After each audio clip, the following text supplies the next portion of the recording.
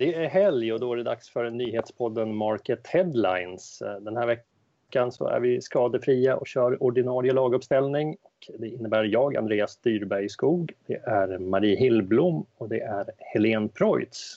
Hur är läget med er? Bara bra. Skönt att höra. Och när vi dyker direkt in i nyhetsfloden och tittar på vad besökarna på market.se har tyckt varit mest intressant under den här veckan. Och då har vi ett gäng artiklar på topplistan som handlar om kedjor som nysatsar eller tar nya grepp på olika sätt. Det är Elon som öppnar nya butiker och samlokaliserar indiska som ger andra aktörer möjlighet att annonsera i sina sociala medier. IKEA som anlitar eventbolag för att motarbeta trängsel och allra högst upp har vi Kjell & Company som börjar sälja hos Circle K. Är det någon av de här som ni tycker är särskilt spännande?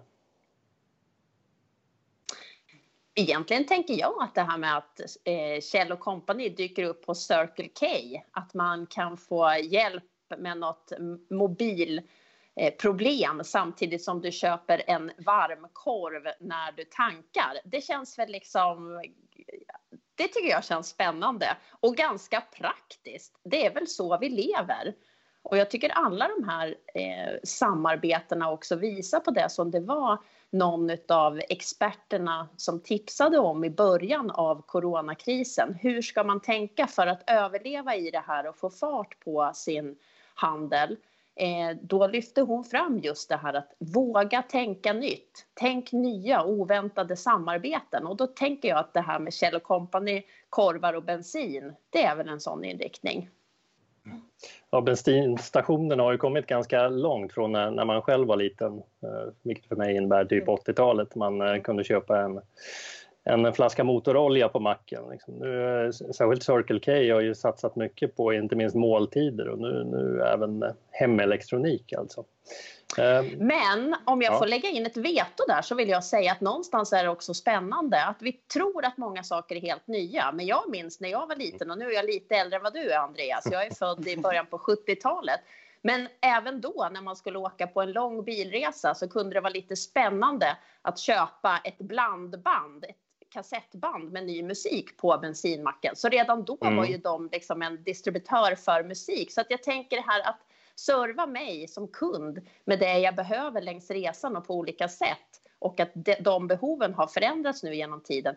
Så liksom grundtanken har alltid funnits där, tänker jag. Så att liksom det handlar kanske också i en kristid att påminna sig om vad det vi håller på med egentligen och att bara hitta nya uttryck för det. Kärnaffären består och fylls ut. Mm. Men vad tycker ni det säger om läsarna? Att det ändå är den här typen av artiklar som faktiskt klickas mest i dessa tider? Jag tror att det visar på behovet att faktiskt få inspiration. Man vill veta vad andra gör och hur de löser den här väldigt svåra situationen som vi befinner oss i. Och jag tänker på den här satsningen som Indiska gör. Det är ju väldigt smart och det kostar i princip ingenting. Att man liksom släpper in andra som får annonsera i sociala medier för att visa någonstans goodwill och visa att men vi befinner oss i samma båt under den här krisen.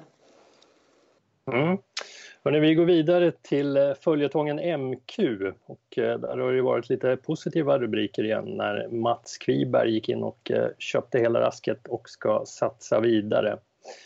Och bland premiumartiklarna på market.se så var det din kommentar, Helene, om MQ som var mest läst den här veckan. Men frågan är väl, kommer MQ att överleva den här gången? Ja, det är svårt att säga om. Man kan ju, det är många som hoppas på det naturligtvis. Inte minst Mats Kviberg själv och hans familj naturligtvis som har räddat upp den här butikskedjan. Men ett som är säkert är att det kommer bantas ner väldigt kraftigt. De har ju aviserat nu att 30-35 butiker kommer att läggas ner. Så det kommer nog bli ett väldigt förändrat MQ som vi kommer att se framöver. Där man satsar väldigt hårt på e-handel också för att rädda upp det här. Och det tror jag är nödvändigt också om man ska ha en chans i det här nya klimatet som vi befinner oss i.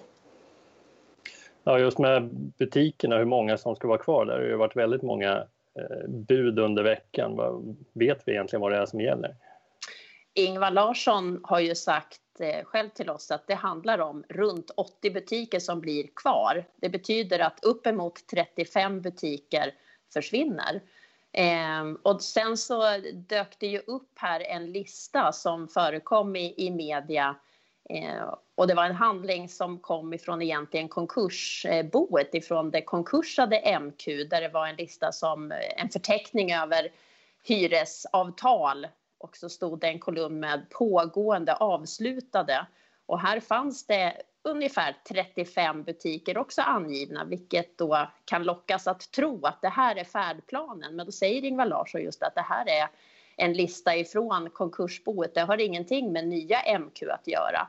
Vi måste gå igenom varje hyresavtal och titta, kan vi komma ur, kan vi vara kvar, kan vi skapa en ny effektiv färdplan för nya MQ. Så att det här är ingen hemlig karta som har läckt ut, utan förhandlingar pågår. Och han säger också det, att det är ju ett stort jobb och det blir inte klart den här veckan heller. Och de har ingen ambition att vara hemliga med det här, utan kommer att tydliggöra och informera först personalen, och då får vi också ofta reda på det, hur det ser ut.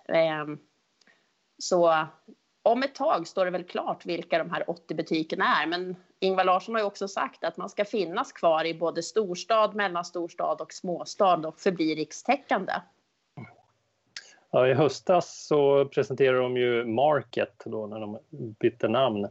De här konceptbutikerna för det moderna arbetslivet. Kommer det konceptet leva vidare, tror ni?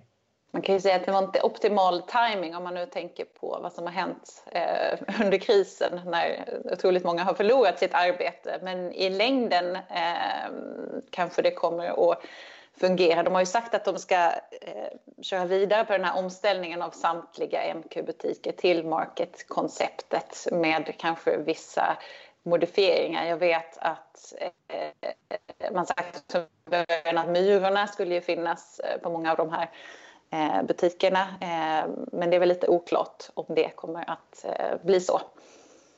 De sålde ju även elmopeder, i alla fall i den första butiken de öppnade på Drottninggatan. Får se om det blir fortsättning på den satsningen också. Men MQ, de har ju en väldigt liten andel e-handel och behöver ju satsa där, men totalt sett så har vi under veckan sett en väldigt stark tillväxt i e-handeln under corona. Enligt e-barometern som presenterades häromdagen så var ökningen i mars 32%.